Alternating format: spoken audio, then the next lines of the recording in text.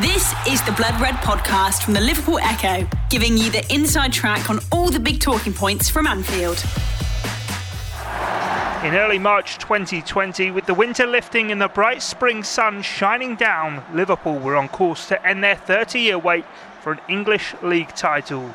25 points clear at the top of the Premier League, Jurgen Klopp's Red Machine had churned out an incredible 27 wins from 29 league outings, dropping just 5 points. These were unprecedented times. Yet following Liverpool's Champions League elimination to Atletico Madrid in the round of 16, on the 11th of March, Anfield, so often the soundtrack that provided the beat to Liverpool's rock and roll football, fell silent. I'm Guy Clark, and here on the Blood Red channel we take a look back on the last 12 months as Anfield lay empty to explore the impact the coronavirus has had. The impact on the pitch. Of course we miss them, so we miss them much, and especially as Liverpool, of course we miss them because we have the most special atmosphere probably in the world of football. On the fans. I felt my responsibility as someone who was a season ticket holder in the Kop. I felt that I was playing my part. I felt that I'd been on this journey. I felt that it wasn't those 11 lads on the pitch. I felt like it was all of us together. Those covering games. It's very streamlined, very kind of sterile almost. How football has shown itself to stand for more than just the 90 minutes. To not see your friends, not see your mates, not go to pub, not do the normal things, match day routines, has been incredibly hard. And the financial toll left behind. There were plenty saying that they shouldn't and null and void the season, but reality is that it would have been catastrophic. The Blood Red podcast from the Liverpool Echo. 1 year on from the last night, English football welcomed a capacity crowd to a football match. Something to many now inconceivable, but if we knew then what we know now, would the game have even taken place? Well, Paul Gorst was one of those in attendance as Liverpool took on Atletico Madrid, but with suspicions rising across the continent ahead of the game, recalls the atmosphere, even building up to the match, was different. I remember that night, just for kind of how busy it was. I remember the press conference on the day before at Anfield, and it was completely packed out, as it normally would be at a Champions League press conference. We're all kind of sitting side by side, no 2 metre rules, none of that. The world was very much just operating as normal. I remember Klopp getting asked a question by I think he was from Argentina, the journalist, but he lived in Madrid. Go back to the coronavirus. Unfortunately, it's something that we need to talk about. We come from Spain. There's a lot of concerns about they have closed schools for 15 days. They have forbidden people to go to the stadiums, to attend to stadiums while La Liga still go on. They have said not to shake hands before the game, but football is a sport of contact, physical contact. Aren't you afraid that your players can get exposed? Are you from Madrid? Are you from Madrid? I'm from Argentina. I live in Madrid. You live in Madrid? Okay. And are you concerned? In your city they close... I'm not playing football tomorrow. Oh, but that's not that special. So playing football is just a game. We are not the society. We are part of the society, and we should all be worried in the same time. And that's exactly the thing I don't like. That you sit here and ask me this question, but fly from Madrid to here. So stay there. They close schools and universities, but why don't? And you are obviously concerned. That's the question. But you think now football is worth it to travel or whatever. So that's the situation. That's our problem, our common problem, and we cannot sort it with football. We play football. It's our part. What we have to do. Your job is to transport information, and I hope you do it better than you ask questions, to be honest. Because that's the moment where I really get angry. When you give me the feeling I have a problem which you don't have. We have all the same problem. No, I'm not saying that's exactly. You said, but I don't play football. That's only only one part of it. You talk every day to people from close range, what I don't do. Okay. So you are the same. Are you worried? Let me explain myself.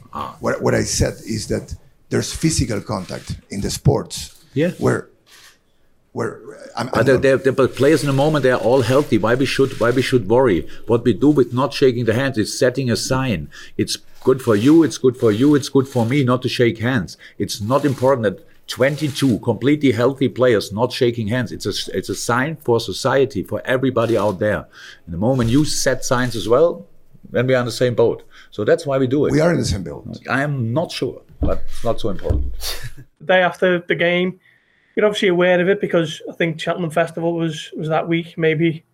Was it the day after or a few days before? But it was around that time anyway, and that was obviously allowed to go ahead. So you're aware of it, but you're just thinking if the powers that be are saying it's all fine, then who are you to question it? You're just cracking on with what you've got to do, and you're thinking of you covering the game, little angles and bits that you might kind of find a way into your piece. It's just all normal standard fare. And I think what made it even more crazy when you think of maybe six weeks on was the fact that Madrid was the epicenter of the virus at the time, wasn't it, in Europe? Joe Blott, chair of the Spirit of Shankly supporters group too, had his concerns and remembers events building up to the game with 3,000 supporters from Madrid set to descend on Liverpool. We played Bournemouth before the Madrid game, and we spoke to the club on the Friday before the game, and they were following good government guidelines about whether the match should go ahead or not. And then it was just like simply wash your hands and use some hand sanitizer, and then come the Tuesday before the game, Madrid had become the epicenter of the pandemic in Europe. And again, we contacted the club and asked if it was going ahead. They said they were following government guidance. The UEFA were insistent on it going ahead. So you kind of go to the game with this, it should be okay because everyone's telling me it's okay, but actually it didn't feel okay. And the topic before the game was what does this all mean? And then, of course, we later find out that, as you say, Liverpool, the city, did become, a real kind of victim of that. Dan Morgan, content editor of Liverpool.com and Cop season ticket holder, was one of those at the game that night and recalls the atmosphere inside Anfield. When we allowed, as a country, 3,000 Spanish fans to come to Liverpool, knowing what was going on in Spain in terms of the pandemic fully hitting over there and how contagious it seemed to be, it did give you that feeling that you were almost doing something wrong by being in attendance. And it was the start of that feeling that's probably been in everyone for the last 12 months in certain situations, but also it was that feeling that what was actually, for the first time, what was actually going on the pitch wasn't the primary concern of Liverpool supporters that night. And for a mass of people who've been so invested in the team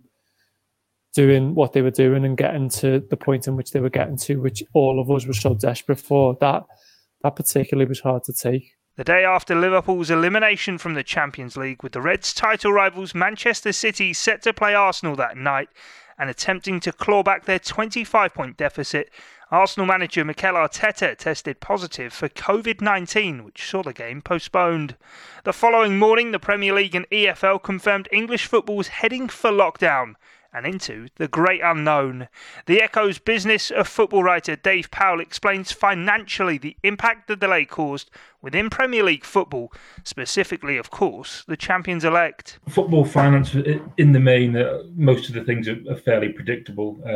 Certainly the Premier League. I mean, stadiums sell out.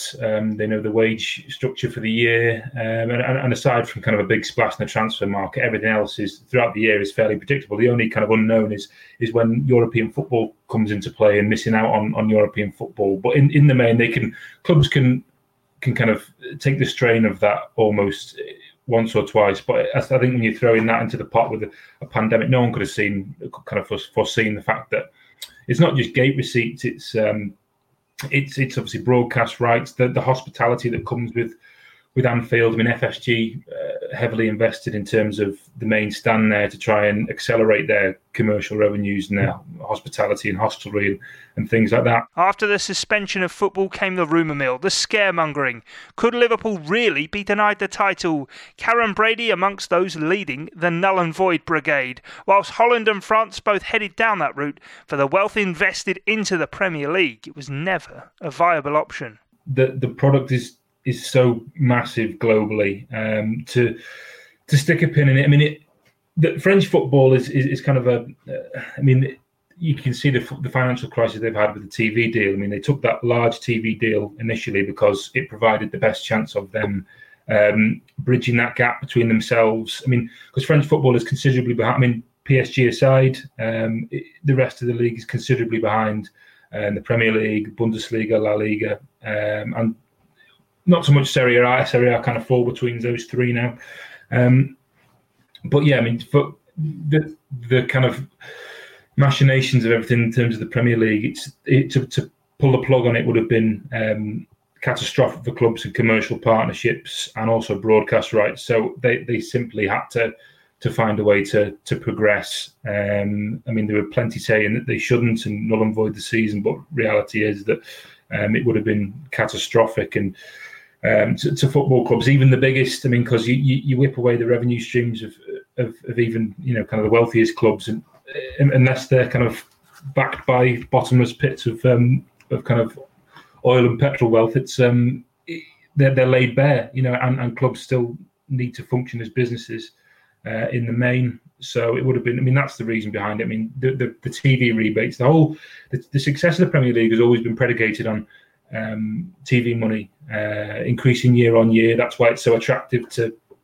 investors, particularly US investors, because they kind of just ride the growth of the sport. And the returns have been fantastic in terms of the interest level grows, marketability grows, and TV revenues have steadily grown. I mean, it's kind of plateaued past couple of years, but people have been heralding the end of the bubble being burst for as long as I can remember now. And while this is probably the closest it's going to come to being burst, I don't think it will. I think it'll steady itself eventually and kind of move forward, because people just, they want the content and they crave it, and the Premier League knows that, and that's why they had to keep the product going. It's like Netflix kind of cancelling all their shows and everything, and just being left with kind of a void. That's effectively what would have happened to the Premier League.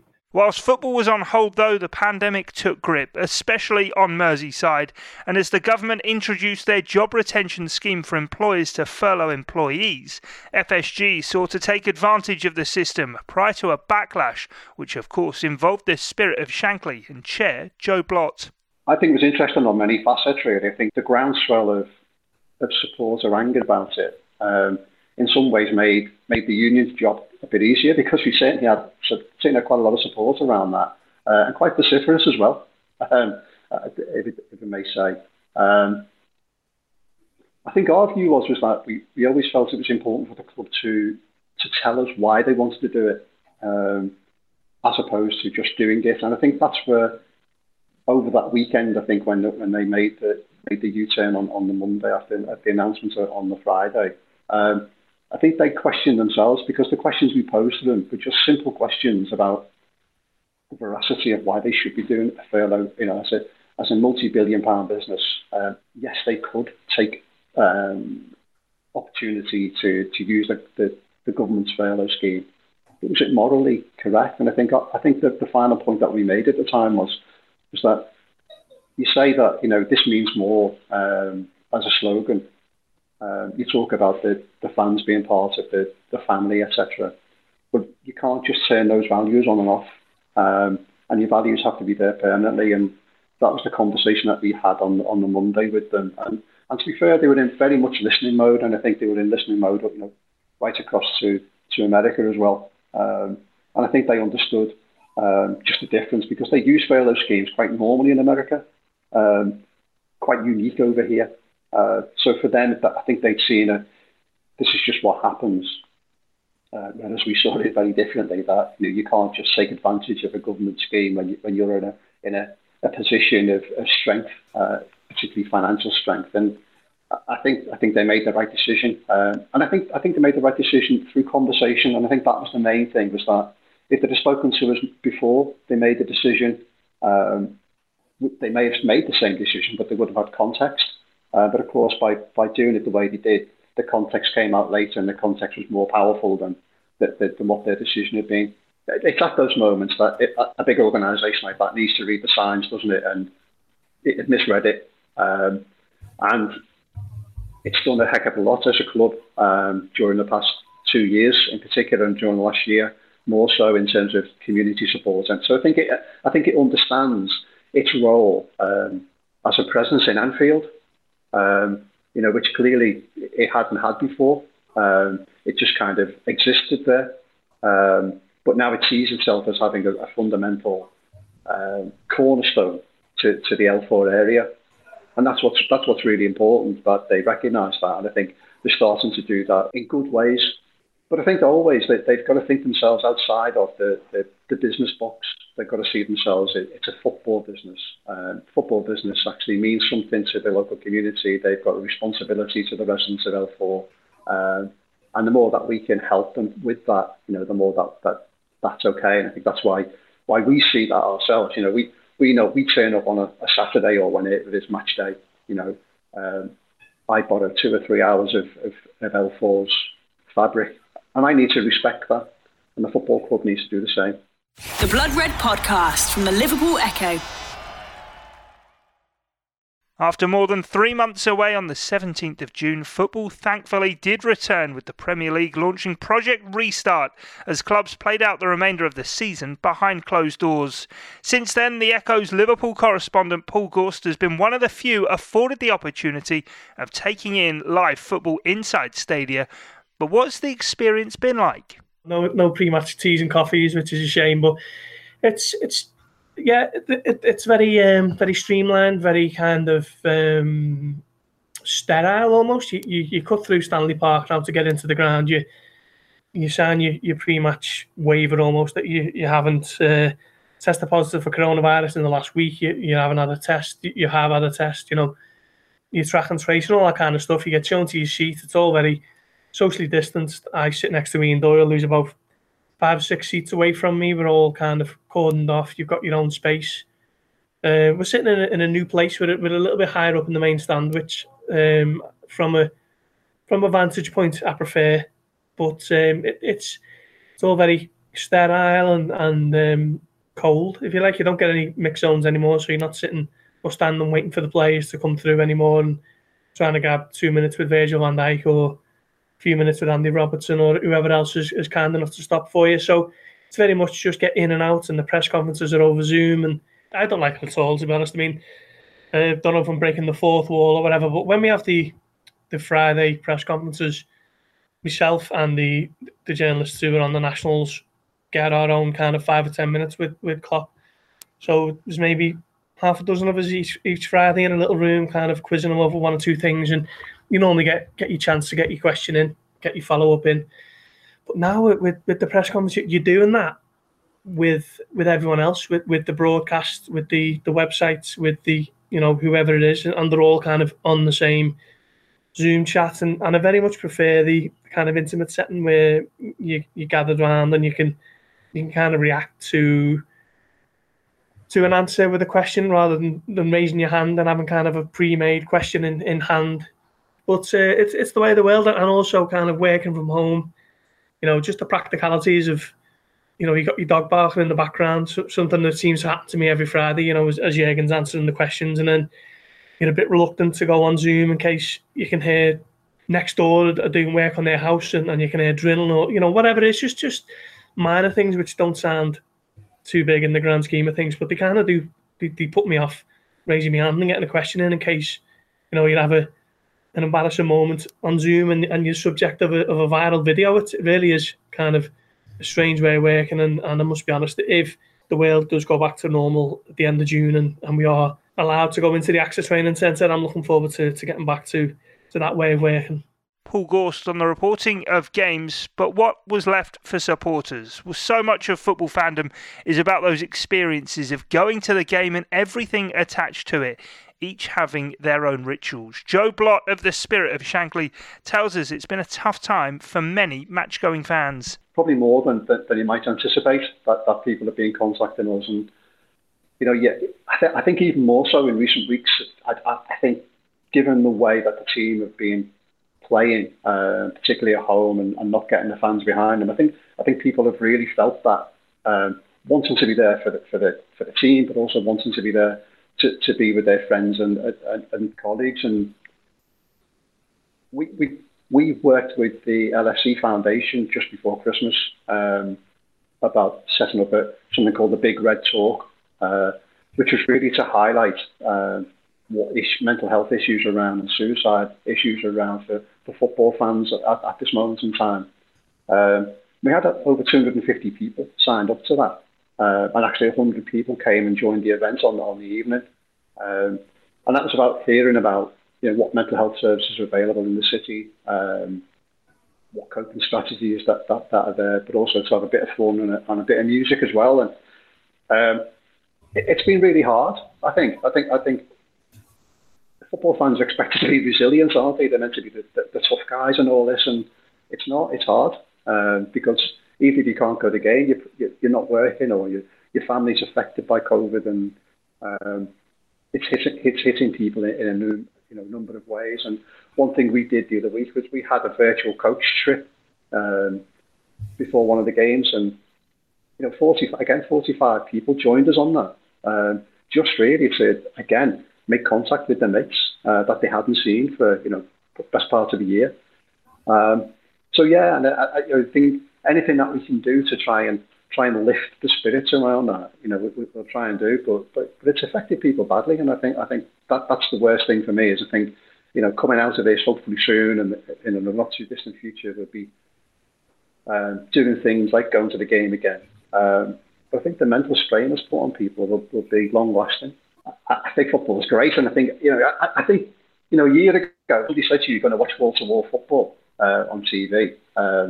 You just said, fantastic, this is the way it should be, but people are just missing the camaraderie, going to the pub before the game. As I say before, the match day routine.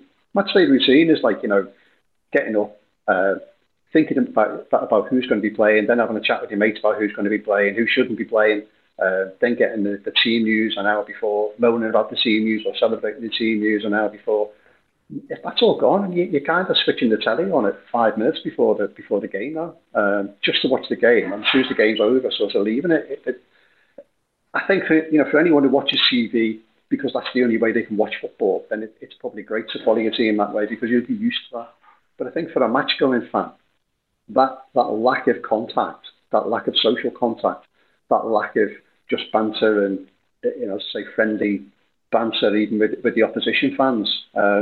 Just makes your day. It's an event, and that's gone. And I think we desperately need that back, really, to give people a lift around football being what it should be, which is actually bringing people together.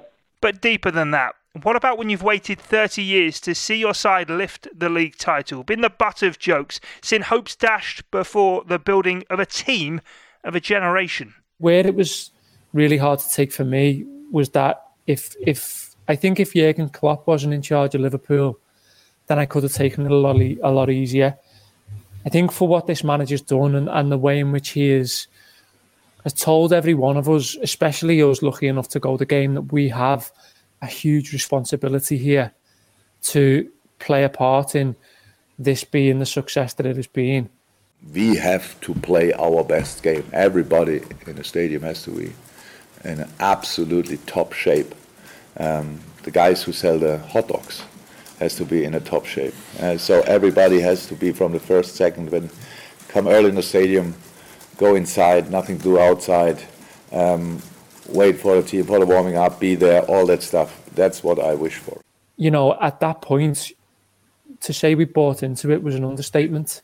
And I felt my responsibility as someone who was a season ticket holder in the Kop. I felt that I was playing my part. I felt that I'd been on this journey. I felt that it wasn't those 11 lads on the pitch. I felt like it was all of us together and we were all doing it. And to have that taken away from us, I always think at the end of the season, the players got a medal, but we didn't get our medal. And our medal was seeing them lifted in person. And our medal was being at Anfield that night and inside that stadium. We didn't get our medal for the part we played, and we played as a collective an incredible part. And I think it coincides with what's happened to the team's form. I think, people are easy to brush that off and say it's just a generic thing. But what this manager did was something that I've never felt or seen before. And it became one of my favourite places on earth because I was learning things every week or every other week. I was learning about what can be achieved by sheer will and belief, and I was learning about desire, and I was learning about togetherness. And to have that taken away from you, it's been awful. It's been the worst possible cruelest scenario from this time last year that you could imagine. And that message is one Jurgen Klopp reiterated ahead of the Reds Champions League round of 16 tie with RB Leipzig. Football would not be the game we love when nobody would be interested in, like nobody would want to watch it in a stadium. So yes, of course we miss them. So we miss them much, and especially as Liverpool, of course we miss them because we have the most special atmosphere probably in the world of football. So that's clear that it makes a massive difference. It's no excuse for anything. So we deal really well with it, with playing without supporters. But in difficult times, obviously, then that can be really helpful, especially. And so yes, I can't wait for the day when people are allowed again to go to the stadium. As Project Restart played out, it seemed a case of all parties making best of a dire situation, including how to celebrate the end of an eternal wait for domestic glory. From my perspective, it was a career highlight, being inside Anfield that night on July the 22nd, I think.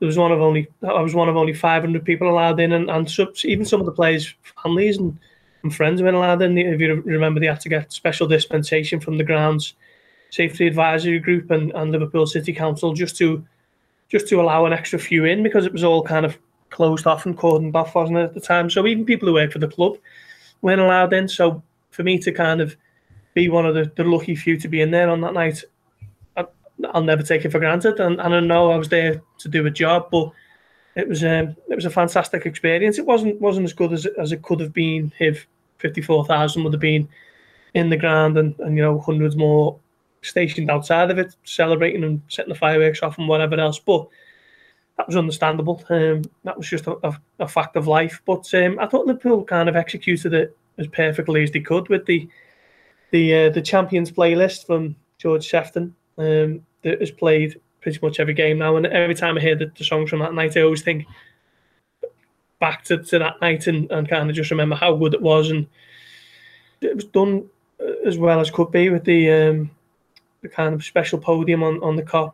But I think the feeling was at the time that Liverpool are going to go again, and the kind of determining factor for this season was to be having that celebration again with the supporters. And okay, hasn't turned out anywhere near like that, has it? But hopefully next season that will still kind of be the overriding emotion for Liverpool fans, to make sure that they can celebrate a 20th league title with the supporters inside Anfield, because there's no doubt that while the real world got in the way and it was much more serious things to be contemplating at that time, it was quite sad that wasn't able to happen. A title won and hoisted into Liverpool's night sky. But what was the psychological impact? There's been no coronation, no bus parade, no adulation on the streets of the city. I think something flips in this team when they turn on that bus with the Champions League trophy onto the Strand, onto the Pierhead that day. I think the minute they get onto that stretch of road, the realisation of Liverpool hits them like a ton of bricks. Every one of them.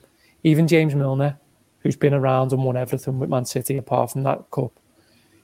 It hits every single one of them in the face of what this club is and what it means and what it's like to win for this club. What your name means to people when you give them that joy and that success. And I think that bus ride along Liverpool's Pierhead made every one of them say to themselves, we'll have a bit more of this, please. We'll have some more of this. And there's only, to do that, you have to have everything right. You have to have the supporters there, and you have to feel that you've done it for them. You have to feel their joy. You have to feel their overriding emotion, because this is an emotional club. It's an emotional concept. It's why people from all over the world buy into it. It's why players buy into it. It's why managers buy into it. I think to ask the players to do that without that presence, in many senses, it takes away the whole object. It takes away the purpose of what they're doing it for. They're doing it so they can feel that feeling that they've made the people happy. It's an old Shanklyism. But, there's a jolly old parade down the street in whatever country, whatever city in the country, and parading a cup around and stuff like that, and then they're seeing hundreds of thousands of people There's, you know, there's the red smoke. There's people hanging off lampposts. There's people overjoyed, you know, and overcome with emotion because you've done this thing for them. And I think now, it's difficult for Liverpool to do that with what they done last year. I think it has to be parked, and I think that the only hope is that we get fans back and we are able to maybe live that moment again fully and properly. The Blood Red Podcast from the Liverpool Echo. As summer fell into autumn prior to the winter taking grip, all of a sudden the sterile echoes of Anfield had become all too familiar. Before the year was out, Anfield would get a chance to serenade their champions. 2,000 fans at the games with Tottenham, Wolves and West Bromwich Albion. The Echo's own Sean Bradbury, one of those there on the night fans returned to Anfield. So here we are then. Been a long time coming, 270 days to be exact. Pretty much 9 months, or best part of a football season since fans set foot inside Anfield. They're back again tonight, albeit in small numbers, about 1,500 to 2,000 of them. Mostly on the Kop with a few on the main stand. But yeah, a momentous day really for football, and as we've seen across this weekend so far, fans returning around the country, which is a welcome boost really for the game and for everyone after what's been a very, very difficult and painful year for many. So yeah, it's just great to see Reds back in there. I think, you know, for Liverpool fans especially, this is a particularly welcome thing because they get to greet the champions and give them their due at Anfield for the first time since they won the league. But I think it goes beyond that really. From what we've heard from Klopp and the players, you know, it's a very significant thing for them as well. Football's almost felt like a different sport at times, I think, since Project Restart and this season as well, when it's all been behind closed doors. You know, I think players have, for various reasons, VAR and the lack of fans and the lack of emotion in the game, the lack of that connection with supporters, it's all felt very different for them. And I think Klopp as well, he said last week in one of his press conferences that everything's felt difficult without the fans. So even though there's only a couple of thousand here tonight, I think it's only about 4% of the capacity of the ground. It's a very significant first step, I'd say, towards getting more and more back in the stadiums, which hopefully we'll see as the season goes on. Dan Morgan too, after a long 7 months away, was back on the Kop.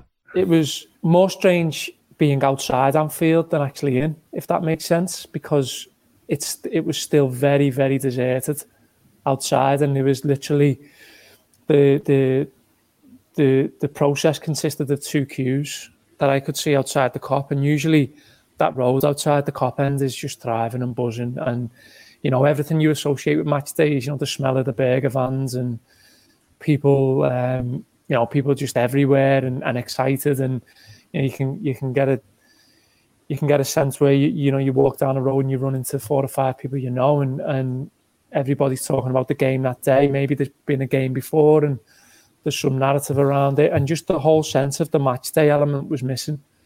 But to be inside the ground was really nice, because I remember just feeling like I got to be part of it again, and I got to play my part. And I remember being surprised by how visceral it was. You know, it was 2,000 people, but they made up for the 52,000 that couldn't be there, and they were overjoyed to see their guys again, their team. And this is the thing, you know, these set of players are ours, and you know, I think if there was a way in which we could send that message to them now, I know someone tried on Sunday against Fulham with the playing, but if we could be in Anfield now, just to let them know that, you know, we are with them, and you know, they will do for us because of what they've done, and we believe that they can do it again, because they can, you know, and you don't win a European Cup and a Premier League and amass 196 points in 2 seasons to suddenly have people who I would call, you know, a rational supporter base on the whole lose its faith in you. So, you know, I just wish there was a way in which we could have that. But to be back there in December was nice, but it was also cruel, because you got the feeling that, again, this wouldn't last, and again, it wasn't part of something that was going to build to the whole thing coming back, which we all want, and you can only pray now that that is the case. For Paul Gorst, who'd witnessed a soulless 7 months, the return of fans was more than welcomed. It sounded a lot more than it was. It was a 2,000, and there's no coincidence that Liverpool's best performances of the season came when they had the fans in there. It was at Wolves, and then Tottenham. think Leicester.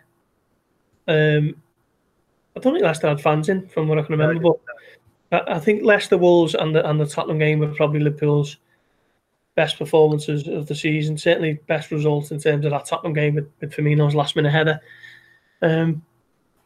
But some of them have been desperate, dire.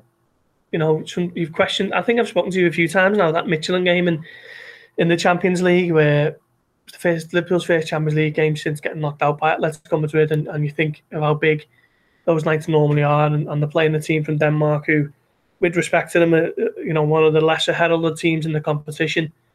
Few players that you've ever really heard of, and it was all a bit quiet and cold. Liverpool got themselves a win, and it was all just a bit, so what? And the Arsenal game in the League Cup was a real low point. Extra time, penalties, one of the worst games of the season, played in front of no fans, reserve teams in a competition that neither club are really interested in, and then Liverpool go and lose on penalties and they're out the cup.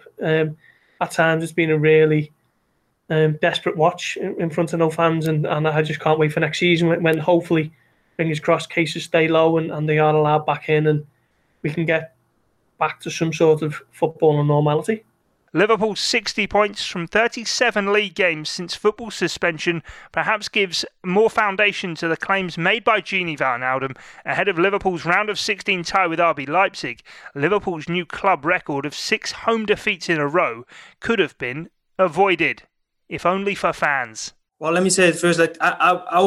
I believe that the things that are happening to us right now will not happen if there were fans in the stadium, because the fans, as you know, help us a lot through difficult times. When you have difficult times during the game, the fans are there to help you to get over it, to give you even more energy than you have right now, or that you have in that moment. Of course, they make us stronger than we are at the moment. I think everyone can saw it. No one can deny it either. But I don't know if I think we can do better. Even without fans in the stadium, but I'm sure, and I think everyone with me, that the situation we are in right now will not happen if fans were in the stadium. With hope maybe on the horizon now, though, what does the future hold? Returning to 54,000 fans may seem a daunting prospect. One Joe Blott says the spirit of Shankly are ready to deal with. I think people will be fearful about just going to the game per se, whether it's a crowd issue or whether it's just a safety issue from their own well-being. In terms of the work we're doing, I mean, whilst they've kind of been one-off events, what we're trying to do is trying to build a legacy here. So we've put a program aside really to begin a challenge, again with the foundation, to build up a network now of support mechanisms. We want to set up coffee mornings. We're talking about having match day chats. We're talking about raising profile at forthcoming games when we can get back in the ground. We've actually partnered up with the Notre Dame Everton Valley School and set up a sensory room with them, which is ostensibly for the young people who go to the school, but it's also going to be available for community use as well. So we're hoping sort of that on, if there was someone just needed some time out on a match day, for example, there's an area they could go to not too far from the ground that they could use just to chill, just to take that moment really to relax and feel their way back into going to the match again. So we're not viewing this as kind of single one-off events. It's about trying to develop a program over the next 1, 2 or 3 years, because we think this will have a tremendous impact on football fans going forward. And what about the financial cost? What will happen in the transfer market? With results having slipped, will FSG be in a place to undertake a transfer rebuild?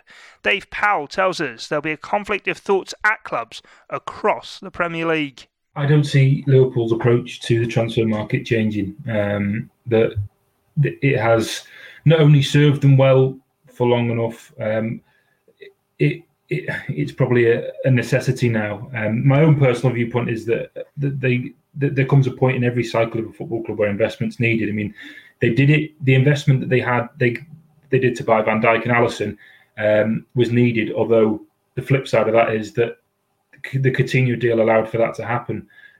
But whether Coutinho was sold or not, that investment was needed at that time to make Liverpool to push them on to the next level. The money they got for Coutinho, I mean, if you can't expect to flip a £140 million player from an £8 million signing it all the time. It's just not feasible. So that was kind of almost a manna from heaven, I suppose. But for Liverpool, they sold Ryan Brewster, didn't they, for a good chunk to Sheffield United. So that was a good bit of business. The market's going to be soft. So shifting on big players that maybe don't feature, the market isn't going to be as bullish as it was last time around. Certainly for fringe players. So if you look at the kind of the money they got for the likes of Solanke and people like that in the past, I mean, I just don't see the market being that strong at the moment. And also that's on the flip side of that, because Liverpool's transfer policy is so closely entwined with their ability to move players on at a considerable profit, you kind of wonder how that's going to affect transfer spend. I mean, I know I've seen some suggestions that Liverpool will spend big in the summer, some suggestions that they will be very cautious, and I'm probably inclined to lean to the fact that they'll be cautious in the transfer market, which much to chagrin of Liverpool fans, I imagine, because this is a summer when they need to invest. And I think given the pandemic, you can, from a business point of view, you understand why you wouldn't spend that much money. But I mean, the reality is there's a good chance now that they're not going to make Champions League, and that'll be a huge hit in the pocket for them. And they can't allow that to roll on to another year of kind of missing out on the great prize, because everyone else is strengthening around them. You look at Chelsea, I mean, that side, starting to come to fruition now under Thomas Tuchel, and you imagine next season there'll be title challenges along with City. I mean, City are moving on to another level this season. Man United are getting their house in order under Ole Gunnar Solskjaer, and they'll probably have I don't think they'll spend an enormous amount this summer, but I think they'll strengthen on a squad which, to his credit, he's managed to settle and looks like it has a structure now. And Leicester now, I mean, no one expected Leicester to come in and break up the top six. Everton are on the fringes of it, and they're getting stronger, and they're going to invest. So this is somewhere, while from a business point of view, in terms of watching what you spend and watching the pennies, it makes sense. From a footballing perspective and what it looks like moving forward, there's a worry that Liverpool could find themselves kind of getting left behind. And they've been excellent leveraging that success commercially that they had in the Champions League and in the Premier League. I mean, that's been fantastic for them. They've been able to kind of, attach a huge number of commercial deals to that. But they will also have to invest into the pitch, the product on the pitch, because I just don't think they'll be able to. I mean, you can't just go to mine Michael Edwards' knowledge every single summer and expect him just to work miracles again. I mean, the Wijnaldum, Shaqiri and Andrew Robertson deals, I mean, all players signed from relegated clubs. The stats weren't great when they got relegated for those individuals, but when you look deeper into it, the stats and their contribution, that's why Liverpool signed them.